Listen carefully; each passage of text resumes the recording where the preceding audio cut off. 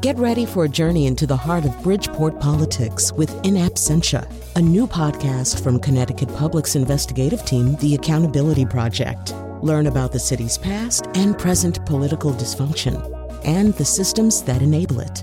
Tune in wherever you get your podcasts. Funding provided by Francisco L. Borges and the Melville Charitable Trust.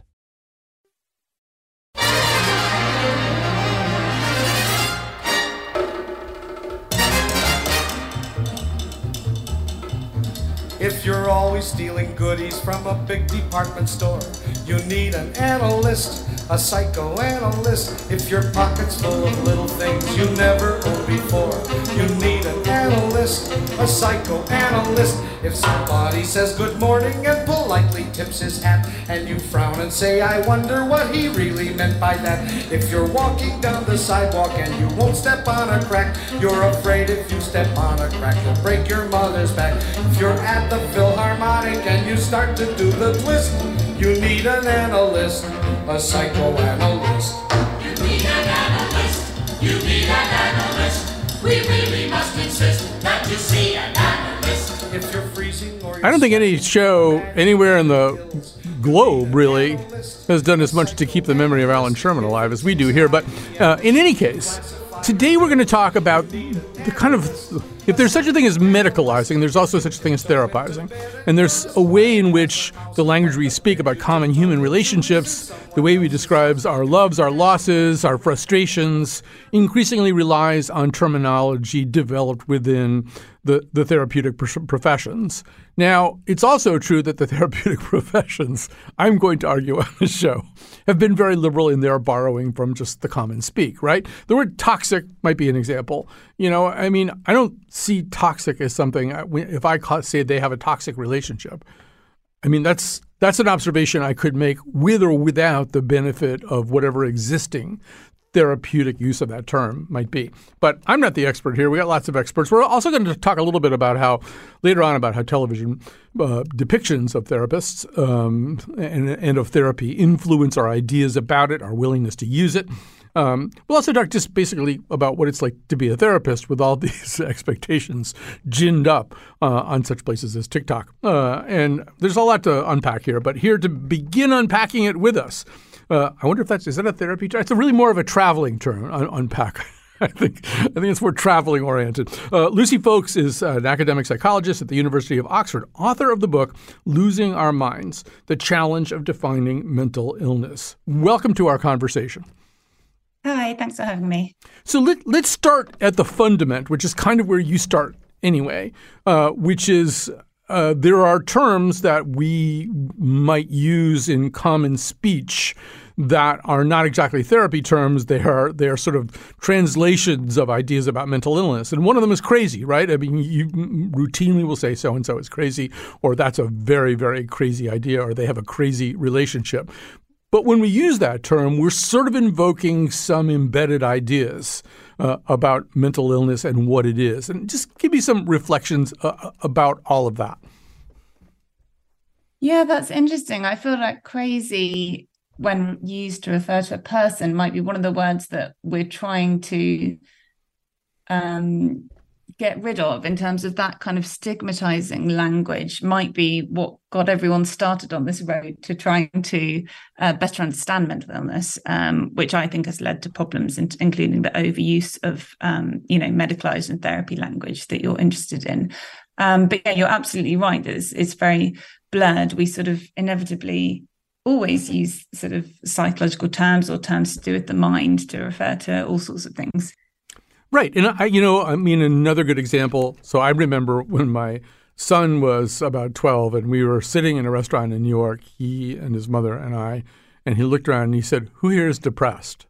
And the truth was all three of us were a little bit depressed for different reasons and in different ways. And that's, that's certainly a term that has been so incorporated into common speech that it has a kind of neutralized meaning. But I guess from your perspective, is there some hazard there because now, it's not enough to be depressed. Sometimes you'll go, I'm clinically depressed. which are kind of insisting on one of the versions of the definition of depressed just because it intensifies it. Once again, your thoughts. Yeah, so it's a really good point. So there is, depression as a mental illness or mental disorder, which is serious and devastating and sometimes fatal. But there's not a clear binary between people who have that disorder and people who are totally fine. There's this big grey area. There's sort of 1,000 gradually changing versions of mood that might mean you end up with that version of depression. Which then means if you try to promote the idea that there is this called depression and we should talk about it more and we should reduce the stigma around it, you've unleashed that language into the public domain. And it then means that terms like being depressed are used quite colloquially to cover sort of the entire spectrum and not just those up at the more severe end of it.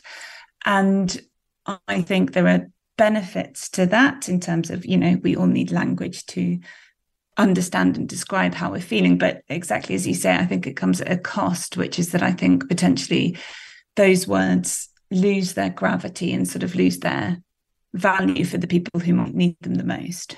Right. And as you've just suggested, I think that gray area is an interesting one, and where it's maybe difficult to weigh the harm of watering down or misusing or mischaracterizing a term against the value that you just described. We are trying to understand the world that we're in and the life that we're living and the pain that we feel and the excitement that we feel. And it's really not practical to run to a therapist. Every time one of those questions comes up, we would like to be able to say, wow, a whole bunch of really horrible things happened to me in the last 2 years. I don't feel like the old person I used to be. I'm hypervigilant. I'm this, I'm that. Maybe I have PTSD. I think you would argue that that's a term that has a very specific meaning and it's a diagnosis, and maybe we shouldn't use it, but I don't see how we'll ever stop. Yeah, and language is changing its meaning all the time, isn't it? It's evolving constantly. So it might just be that we're observing this process of this language being watered down, and really there's nothing that can be done about it. Maybe there isn't anything that should be done about it. But I guess as an academic, sort of observing all of this, I'm very interested in, is this just a sort of culturally neutral phenomenon, or is there actually some problems with this? And if there are, should we at least try and have a conversation about it and suggest that maybe we sort of put on the brakes a little bit? Because I really feel like there is value in preserving these terms, but it's an incredibly difficult thing to try and police, and that comes with its cost as well, because you don't want to rob people of language that they think is helpful for them. Right. Oh, I think you put that so beautifully. And I think a little humility on each side probably makes a certain amount of sense. I mean, I even think about a term like midlife crisis. Midlife crisis, I would say, is a pretty neutralized, generic, non-medical, non-psychiatric term these days. But it didn't begin that way. It was introduced at a conference in London in 1957 by a Canadian psychotherapist named Elliot Jacques. And he'd written a paper about it, and he was drawing, I think, on the work of Erickson and some other, great clinicians. And I mean, Erickson doesn't use that term. Jung doesn't use that term, but it's kind of there in the work. But to me, that's sort of a natural progression. It has a clinical meaning. That clinical meaning becomes popularized. And then pretty soon it's how you describe a guy who bought a sports car on his 45th birthday, right? Yeah, exactly. And you can think of so many examples of them, but I think it's important to think, maybe not so much with midlife crisis, or maybe with that, if what does it mean when we dilute that language? And PTSD is such a good example of it, because PTSD really describes a horrific, significant state where your mind and your body and your brain is sort of trapped or locked in the moment that it was in when you experienced, something horrific, and something often where you thought your life was at risk or someone else's life was at risk. So the people who really are experiencing that, once everyone's have PTSD, it's difficult for those people to be heard, when that term gets so thrown around. And then you get the interesting phenomenon that you described, which is people then say they have clinical, depression or extreme PTSD or severe PTSD. It's like everyone is needs to shout so loudly in order to get their own experience taken seriously.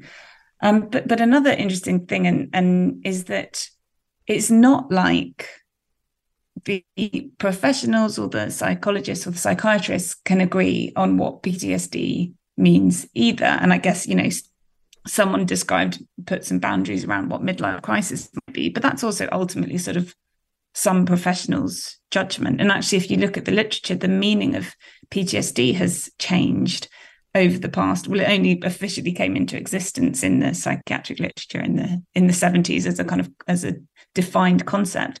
And every few years, when they rewrite the diagnostic criteria, it gets looser and looser. So more and more things fall under the possible category of being a trauma and therefore of triggering PTSD.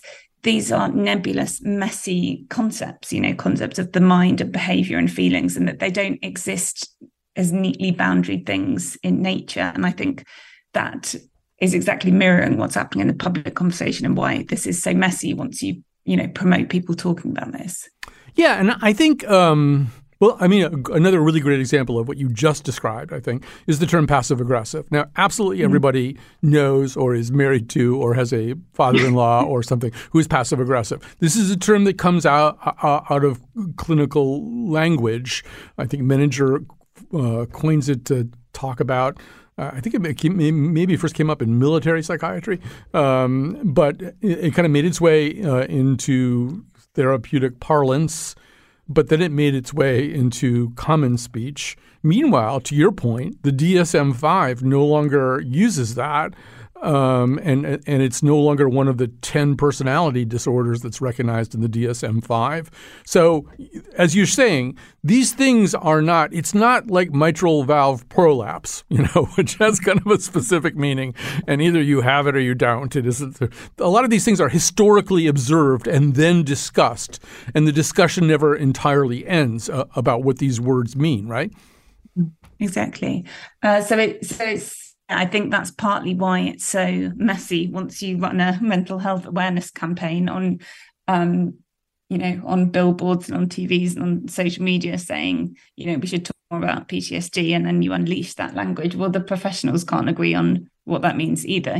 There's some people think you should never call a reaction to a trauma a disorder because actually, then that sort of locates the blame within the individual when actually it's something, it's not a sort of biological issue, it's an issue within society or within culture. So there are endless arguments about what these terms mean. And it's very interesting to observe those arguments that used to sort of happen behind closed doors are now happening everywhere, including online. And the sort of trend is that they're becoming milder and milder and milder. So an academic in Australia, Nick Haslam, refers to as concept creep. So lots of these words like trauma, or bullying, or mental illness, they're expanding and expanding, and you can sort of see it documented in the literature. Right. Although I think there's, once again, room for humility on the therapy side, on the actual professional clinical therapist side here.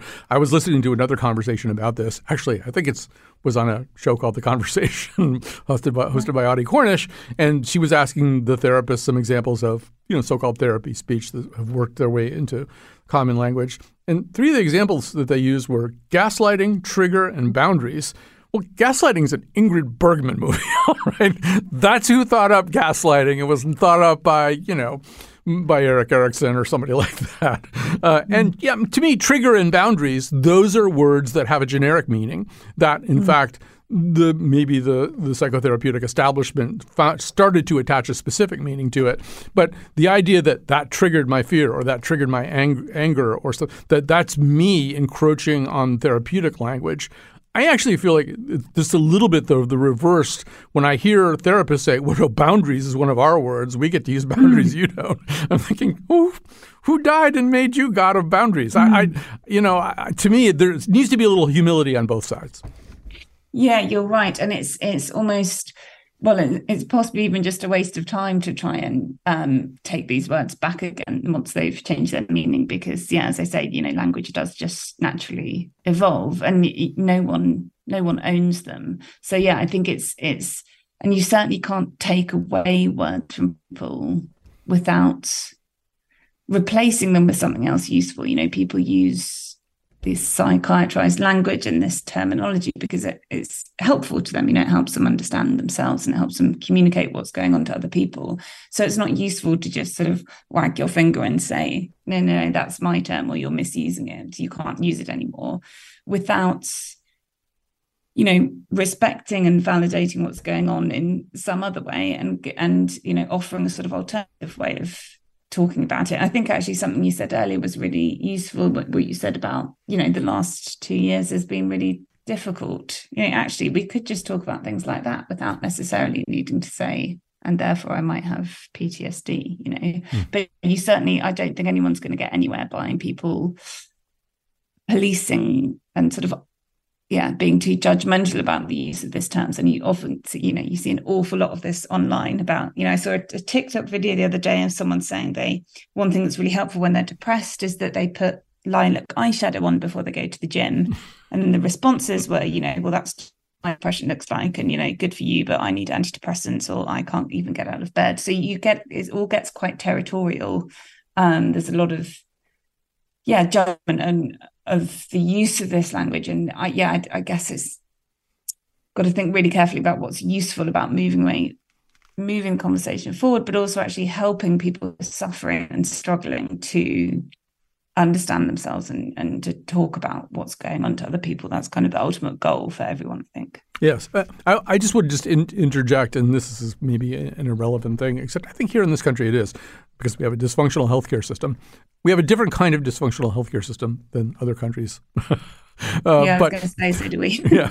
But one of the things first of all, I'm kind of an expert in going to therapists. I've gone to many, many therapists.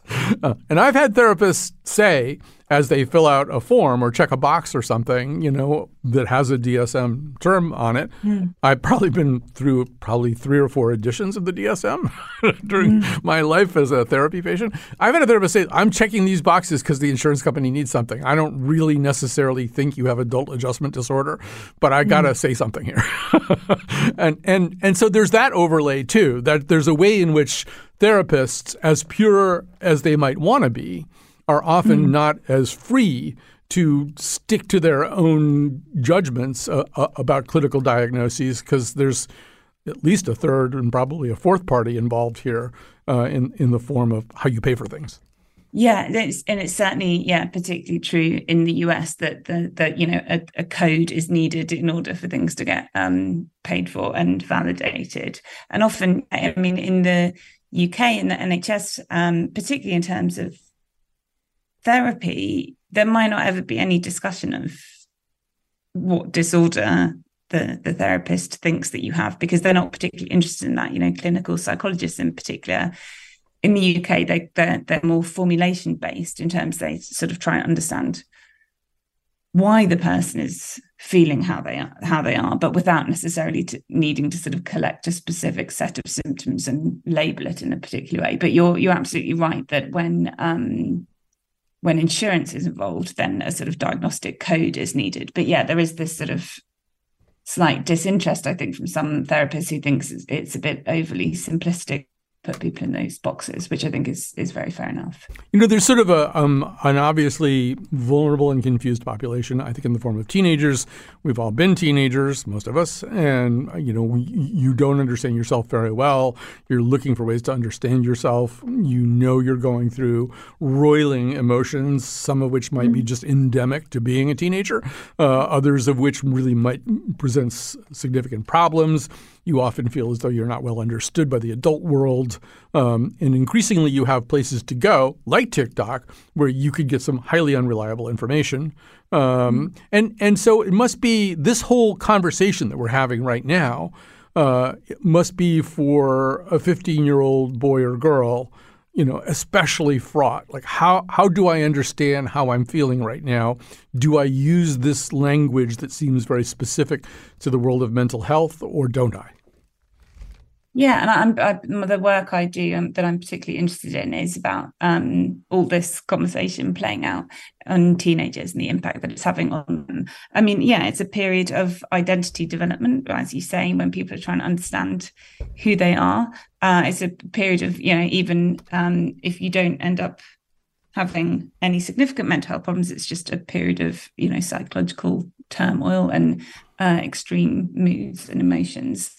And then there's the added element now of the sort of social influence component to this. So I was asked the other day in a talk, has it now become cool for a teenager to have anxiety or depression? And someone else said to me that their teenage daughter felt left out because she was the only one in her peer group who wasn't, saying that she had anxiety or depression. So there's also this element of these terms being so the standard way of understanding adolescence now that it's actually, there might even be some social value to using them in terms of being accepted by your peers and your kind of, because belonging to your peer group is everything in adolescence, isn't it? So there's all of that going on. And I think we aren't thinking about all of, this sort of cultural shift in language as a partial explanation for why rates of mental health problems seem to be increasing in adolescents. I don't think it's the entire explanation. I think there's a lot of factors. But I think one reason why more teenagers are now reporting mental health problems is exactly what you say, is that, they're trying to understand themselves and their personality and their psychology. And this is the framework that they're being given now. Yeah, I think the danger is that certain things become fads. I think you're kind of suggesting this. I mean, there was a period of time where it was almost a badge of honor if you were an adolescent to have a Lexapro prescription. There was this kind of sense. I mean, within a certain community, this might not be true if I grew up in a small Bible Belt town in the southern United States. But, in Upper West Side of New York, there is that idea. And the problem is, it kind of goes back to some of the first things we talked about, and we're kind of wrapping up here, I regret to say. But if you're going to call everything a midlife crisis, you're robbing the word crisis of its actual meaning. And there's a way in which if in fact you feel left out because you're the only person in your peer group without a diagnosis, somehow or other, something is getting not. It's good that there's enough acceptance of psychiatric problems and mental health problems that people feel comfortable having them. But that shouldn't mean that it's a kind of outfit that you try on. Well, that's what I'm really interested in. Being stigmatized is obviously a bad thing, and we want to move away from something being stigmatized. We're actually overshooting and moving so far away from stigma with some of these problems, particularly anxiety, that we actually might be moving into the territory of it being socially desirable. Now that there's very little sort of evidence on this yet, this is what I'm trying to investigate over the next few years, but I think it's a serious possibility. And it comes, at least some of the time, and it comes back to what I said at the beginning, which is that if everyone then says they have anxiety or believes they have anxiety or depression, what about the people who really do? The ones, because adolescence is when these problems tend to start, if they're ever going to start, and they are serious, sometimes fatal problems when they do happen. So some people putting their hand up and saying they have these problems really are seriously unwell and need to be taken seriously and need that language to have, gravity and be taken seriously. So my concern in all of this, and why I'm so motivated to have these conversations, even if it's really difficult, is to sort of make sure those young people, those adults, are still being heard. Because really the whole reason we started talking about all this and promoting the idea of talking more about this was to help those people. And I worry that they've actually ironically ended up being a little bit lost now. That's a beautiful and subtle way to describe it. That was so great. Lucy Folks, we have to go. I would stay a little bit longer, but my producer, Lily Tyson, says it's over. She's kind of OCD. But Lucy Folks is an academic psychologist at the University of Oxford and the author of the book, Losing Our Minds, The Challenge of Defining Mental Illness. We'll take a break. We'll come back. We'll talk a little bit more about this on The Therapist's Den. Or am I losing my mind? Or am I losing my mind?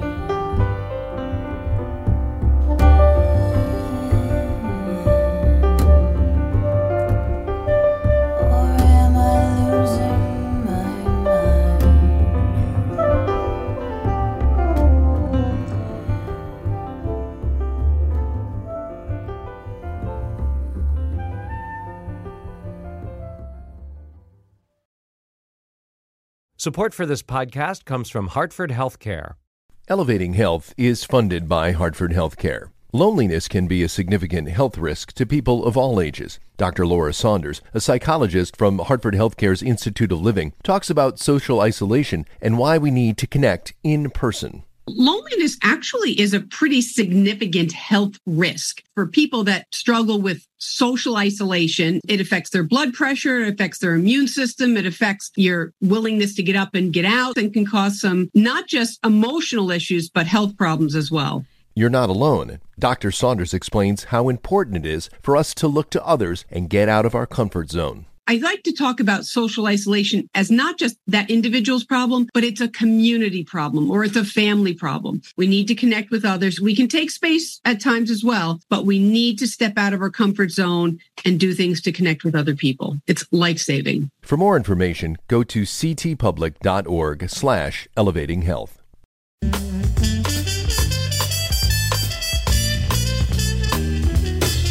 My analyst told me that I was right out of my head, the way he described it. He said I'd be better dead than live. I didn't listen to his jive.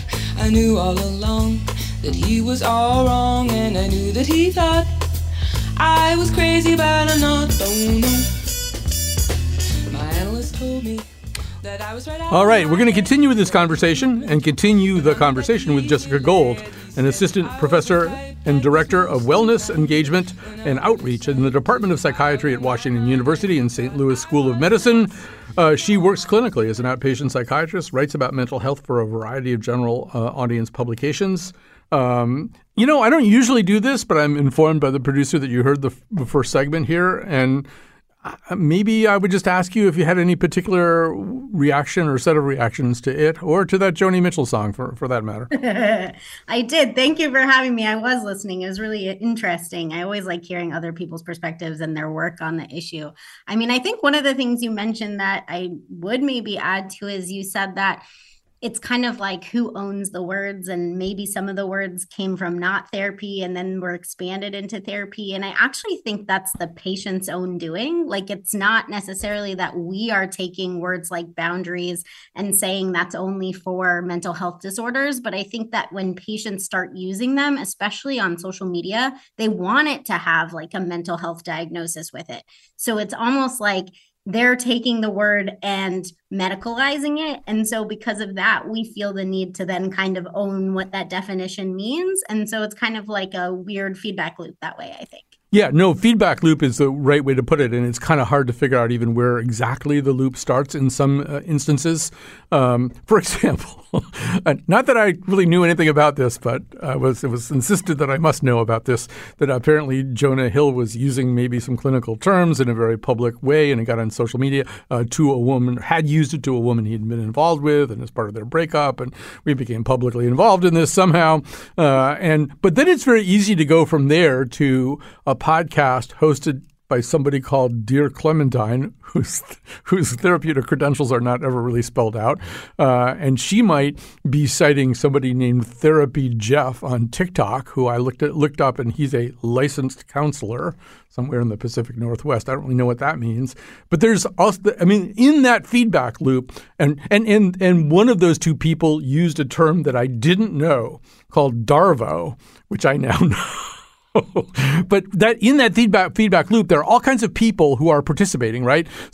There might be some people like you who have some real credentials and knowledge. There might be some just lay people who are looking for help or trying to understand. And then there's this middle group of people who I think find it useful and profitable to pretend to some kind of expertise here.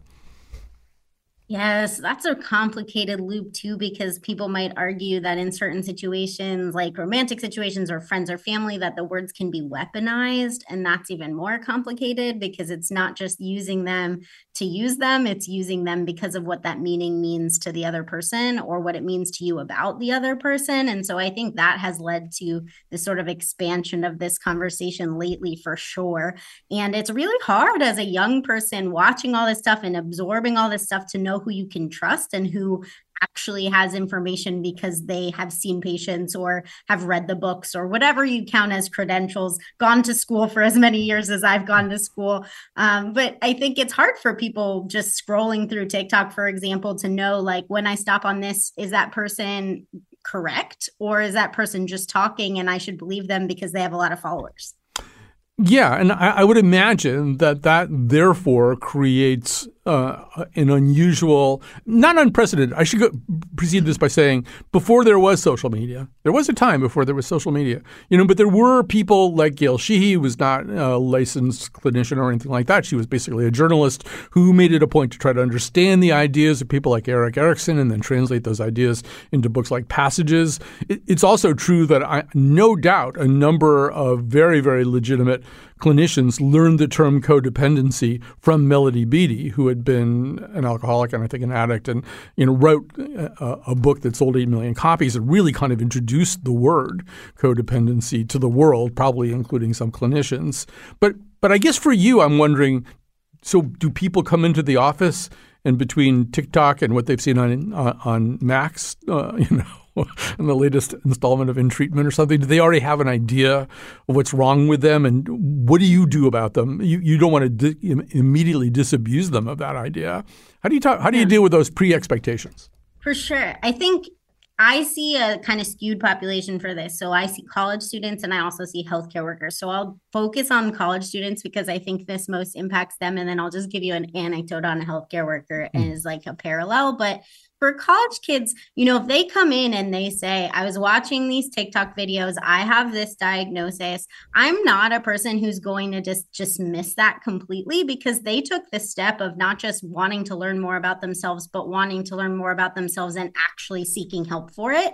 So I see my job as filling in the gaps, as helping them understand how like a 60-minute video or 60-second video is incomplete, right? What's missing in that? A lot of people have been coming in thinking that they have ADHD or OCD or trauma from TikTok. And it's a lot of conversations about what symptoms resonate, what symptoms might be because of another disorder, why I can't just automatically say you have something because you think you do because of a TikTok algorithm. And I think we have these like really good conversations about it for the most part. I think there are people who come in convinced that's true. And if you tell them it's any other way, it can feel invalidating, like you're not listening to them. And I think they've probably seen videos that explain invalidation, which just probably makes it even worse. But they come and they say, well, you're not listening to me. You don't believe me. You're invalidating my experience. And those conversations are a lot harder because I'm pretty much in a lose-lose situation there. Like there's not much I can say to say, well, I think I'm right. I'm not going to give you a stimulant because TikTok told you so. Let's have a conversation. But I try really hard not to be dismissive when I'm doing all of my practice. And I think it's just approaching that with an open mind and realizing that really what people are doing is looking for information to explain what's going on with themselves. And if that's what brought them to me, that's great. I think in healthcare workers, it's completely different because if they know a diagnosis, it's probably because they learned it in school. And so I'm a little bit more, I don't know, I guess open to the idea that they could be completely right because they have all the diagnostic criteria in their head, but it's not like I would dismiss a college student and not dismiss a healthcare worker. I just might approach it a bit differently. Yes. And I mean, infamously, medical students decide disease by disease that they have these diseases as they're learning about them. Oh, yes, for sure. And I don't remember half of what I learned. So a lot of the times I'll say, well, do you guys remember what that was? Yeah. And they'll say, oh, I have no idea what that is. Re-explain it to me. But if you know about a thing, it's pretty easy to imagine that you have it. Sure. But I think back to the college students too, it sort of goes back to what Lucy and I were talking about. It's frightening to be an adolescent and not understand some of the emotional reactions you're having or whatever's going on. And probably there is, for some people, a comfort in having a name, having a name for something. I've got this, I've got that. Some of the names are kind of scary and maybe feel a little bit damning. But, in a way, maybe when they're coming into you, when they don't want to be invalidated, part of it is I finally felt like I understood what was happening. And they identify with a community a lot of times too. So they might have felt like they were the only person experiencing whatever. And then when they get the label and they start exploring that, there are so many more people experiencing that. So they not only like are not alone. They found a whole group of people who's similar, right? So if you take away that label, you're also taking away not just like an identity, but a community. So another thing that happens, and it happened really pretty drastically and extremely in between, say, 2017 and 2021, just to arbitrarily pick 4 years, is first of all, the invocation of something called the Goldwater Rule. That is basically, well, you should explain what the Goldwater Rule is. So the Goldwater Rule is an ethics rule in psychiatry that basically was decided by the APA, the American Psychiatric Association, and it means that we can't diagnose somebody without seeing them. So I can't just armchair diagnose somebody because of something they said on TV or something that they've even said themselves. I have to be able to see them and meet with them and have them as a patient in order to diagnose them. Right. So during the Trump administration, there was, on the other hand, a feeling, and the feeling extended to people who were actual practitioners of psychiatry and psychotherapy, eventually led by Dr. Bandy Lee. They formed something called the Duty to Warn Conference in 2017 at Yale University. And she argued, Bandy Lee argued that this was kind of a gag order, that in fact the Goldwater Rule had its merits and had its reasons for existing and really did constitute a canon of ethics. On the other hand, you've got a lot of people with a lot of psychiatric and psychotherapeutic expertise looking at the erratic behavior of a person in a position to drastically influence the fate of the world, and that it didn't make sense to say you can't diagnose Donald Trump because you've never seen him as a patient. And this actually turned into a book, I think, that has subsequently been revised and expanded. I think it's 37 psychotherapists describe, their reactions to Donald Trump. So it's an interesting thing, too, right? Because there's a way in which when something becomes big enough and pervasive enough, like a presidency, there is a sense like, well, why deprive us of possible wisdom available from Robert J. Lifton or somebody? I don't know. React to that. I understand in some cases where they're coming from, but I actually think that the at its core, the Goldwater Rule makes a lot of sense. Disclosure wise, I'm in the APA, so I don't want you to think that I'm not speaking from some kind of, somewhat skewed opinion. But I do think that as a psychiatrist, if we assume that we can diagnose everybody just by seeing them like on TV, it takes away our expertise in some capacity.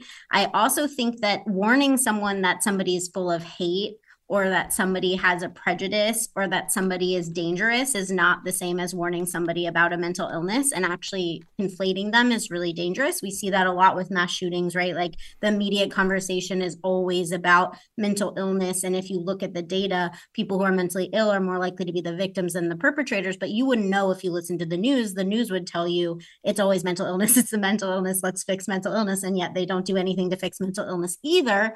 But what you learn from that is that like somebody who does behavior that we don't understand needs to have a label, needs to be mental illness, because that's the only way that people can do behavior that we don't understand, that we might not do, or that is dangerous. And I think that is a dangerous thing to conflate. Like all behavior we don't understand, all hatred is mental illness. And so that's why I do think like having the pause, stepping back and saying like, I actually don't know that person. I can't diagnose them from what I'm seeing. I can tell you what hate might look like, but I can't tell you that person has this diagnosis is really important. Right. Actually, I have had that exact conversation with gun lobby people at the state capitol where I live. I'm up there covering, a hearing on new gun laws, and there are these guys doing kind of open carry and walking around looking kind of menacing, and they'll say, this is all a mental health problem. And so I say, so when there's a legislative debate about funding for public health initiatives that involve mental health, you guys will be back up here, right, with your guns and stuff to make sure that they get the money for it. And they look at me very blankly like, what are you talking about? This is just a gambit we were using. So, yes, I'm with you all the way on that. So last question, because we're about to segue into a conversation more about depictions of therapists on television. This goes on all the time. It goes back to Bob Newhart. It goes back to Tony Soprano. But lately, there's more nuanced ones, a program like In Treatment, or I think a lot of people, when they met Dr. Sharon Fieldstone on Ted Lasso, thought, I want that therapist right there. That's me. I'm Ted Lasso. I want that person. I don't know. How does that affect your profession when there are these the depictions of therapists? I think there's some good things and some bad things about it. So as a psychiatrist, we're very rarely depicted unless it's in a horror movie and people are on inpatient psychiatry. So there's not a lot of conversation around medication. I wish there was more, but from just the therapy perspective, I think Ted Lasso does a good job with intro conversations. Like, why is this 50 minutes instead of 60? And there's a bit of humor around it, but I think those are questions that a lot of people have at home and are wondering from home, and it might prevent them from getting help because they don't understand it. So being in a character that you might relate to allows you to then say, okay, maybe I could do that. Or maybe I do have those symptoms and I should get help too. So I think there's a benefit to that. I wish that every therapist that they showed didn't sleep with their patients. There are lots of rules about that. And I think boundary violations are just all over the place in television and movies with therapists. And if you're somebody who's like at home with a mental health condition, or you've had your trust violated by your family or friends in some capacity, it is really scary to then think I could go to a therapist and they're going to hit on me or something. And so I think that part needs to not be there, and definitely can scare people from getting help or really feeling comfortable in a one-on-one conversation with someone they've never met. Yeah, I mean, I would do want to say Dr. Melfi never slept with Tony, and she put him on Lexapro. So there. Okay, The Sopranos is probably one of the best ones that there is, actually. Or I guess he was on Prozac, but same difference. So I should break right down, but I just want to sort of bring up one thing, which is I think there's another way in which. So Dr. Sharon on Ted Lasso is a very interesting example because, yes, as you say, a lot of the resistance to therapy that people have, Ted acts through all of that, and then they, make whatever progress they make. But there's an interesting little part nearer to the end of the series where she has a bicycle accident, and then she's having trouble getting back on her bicycle, and she shares some of her fear and vulnerability with him. And I think at the end of the series, she gives him this letter that he initially refuses to read. But then she goes, no, it's in the letter. I learned from you that sharing some of my own vulnerabilities can make me an even better therapist. And I'm not sure every therapist – I've certainly been to a lot of traditional kind of black box, you should pardon the expression, therapists who didn't want me to know anything about them. They didn't want me to see them in the grocery store. I don't think it's – I thought that was an interesting kind of almost a gauntlet thrown down. Like, really? That's a good idea to show your patient how scared you are? Depends on how it's used and with what patient. We're definitely still taught to basically be a blank slate, and I disagree with that in a lot of ways because I do think that people can learn from knowing more about you and knowing you're human. I've talked about being on medication myself. I've talked about going to therapy myself. Any of my patients can find any of that, and it's been brought up to me a couple times, and it's not negative. And so I do think it's a selective thing. It's up to the provider if they like to practice that way, but I think it can help certain patients, and certainly the younger ones appreciate it a lot. Yeah, that's a great, terrific answer. Jessica Gold, a wonderful conversation. Thank you so much. Assistant Professor and Director of Wellness Engagement and Outreach in the Department of Psychiatry at Washington University in St. Louis School of Medicine. We're going to take a little break here. We're going to talk very specifically about television, about who you see on television, sitting in that seat, giving therapeutic help.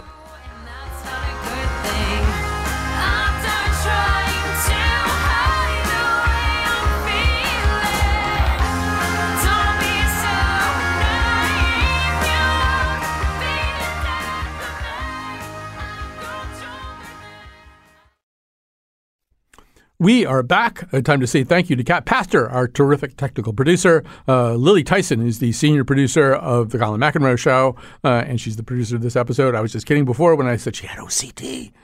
She has like a lot of things going on, but that just doesn't happen to be one of them. All right, so we're going to talk finally here about television itself. We learn a lot about life, or we think we learn a lot about life when we watch television. Here to shed some light on that is Ingu Kang, television critic at The New Yorker. They had kind of a colloquy on the New Yorker website talking about all the depictions of therapy on television, she and some other critics and writers. So first of all, welcome to our conversation. Hi, thanks for having me. So, I'm older than almost everybody I ever talked to, so I do remember Bob Newhart introducing the idea, of being a psychiatrist. I don't think he's the first psychiatrist depicted on television, but he may be the first one to sort of carry a whole series in a role like that. That's a comedy. Frasier's a comedy. I don't particularly like psychiatrists who have radio shows.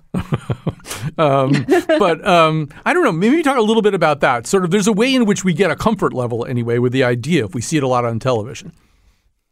Yeah, I think maybe the most salient example, honestly, that exists in pop culture in terms of TV's power is the Will and Grace effect. I think even like Joe Biden has talked in the past about how having, these LGBTQ characters in his living room, like on a weekly basis for, that show ran 10 years. It really helped change a lot of people's minds. And I do think that this rise in therapy or therapy scenes on television that we've really, really seen in like the last 10 years has really correlated with a huge destigmatization of mental illness and of getting treatment.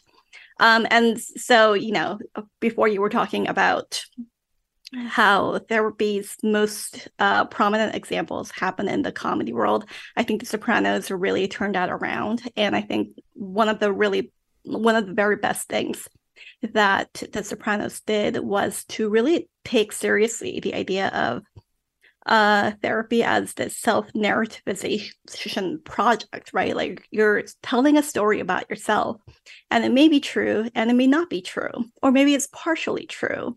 And I think that narrative ambiguity, that like play with the truth, is something that show really did really fantastically. And I think the shows that have come after it, some of them have really gone that route, and some of them have just sort of reverted back to like therapy is just like a way that we can very quickly and very cheaply show the audience that the main character is on a path towards self-improvement. Right. We should hear a little bit of that just to refresh people's memory. Here's Tony Soprano, played by James Gandolfini, and of course Dr. Melfi, played by Lorraine Bracco, who, by the way, also voiced a therapist on BoJack Horseman, which I actually think has some very interesting therapy scenes. But we don't have time to talk BoJack Horseman. Here's The Sopranos. My understanding from Dr. Cusimano, your family physician, is that you collapsed. Possibly a panic attack? You were unable to breathe? They said it was a panic attack. Of course, all the blood work and the neurological work came back negative. And they sent me here. You don't agree that you had a panic attack? How are you feeling now? Good.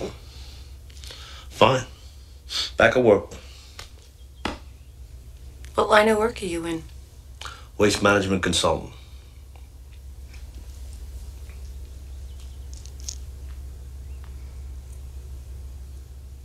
Look, it's impossible for me to talk to a psychiatrist. Any thoughts at all on why you blacked out? I don't know. Stress, maybe. So, and of course, that's all. There's layers and layers to that, including the fact that she's under a vow of confidentiality. He's under a vow she could barely even imagine. Although I think also a thing that does really well that we've seen in other places, including in treatment, is showing the therapist. She goes to a therapist and talks about this really complicated patient. I believe her therapist was played by Peter Bogdanovich. But there's that. I guess we're really short on time, and I'm so sorry. I didn't manage the clock that well. But I do feel we're seeing maybe new waves of more subtle kinds of depictions of therapists. I would put, I don't know if you would, Dr. Sharon Fieldstone from Ted Lasso into that category. I would say both of the people who played leads on In Treatment, which is a show about therapy. It's not an intervention into a different plot the way therapy sometimes is. I feel like there's some real subtlety and nuance to some of these depictions. Sure. Just on a personal note, as a critic, In Treatment is like a show I find very hard to watch because it feels so actorly, so theatrical. Mm-hmm. And so like the only thing that I can ever feel like watching that show is like, congratulations on your Emmy reel, I guess. I think like there's a new gold standard right now in terms of therapy depictions on TV, on a reality show called Couples Therapy. You really sit in on, this heavily edited, but still genuine therapy sessions with one specific therapist who works with everyone. There was a new season that came out this particular, I think, in the spring. And that was sort of like a really wonderful season as well, especially if you love therapy on therapy action because she really had a hard time with several of her clients. So one of them was just so resistant.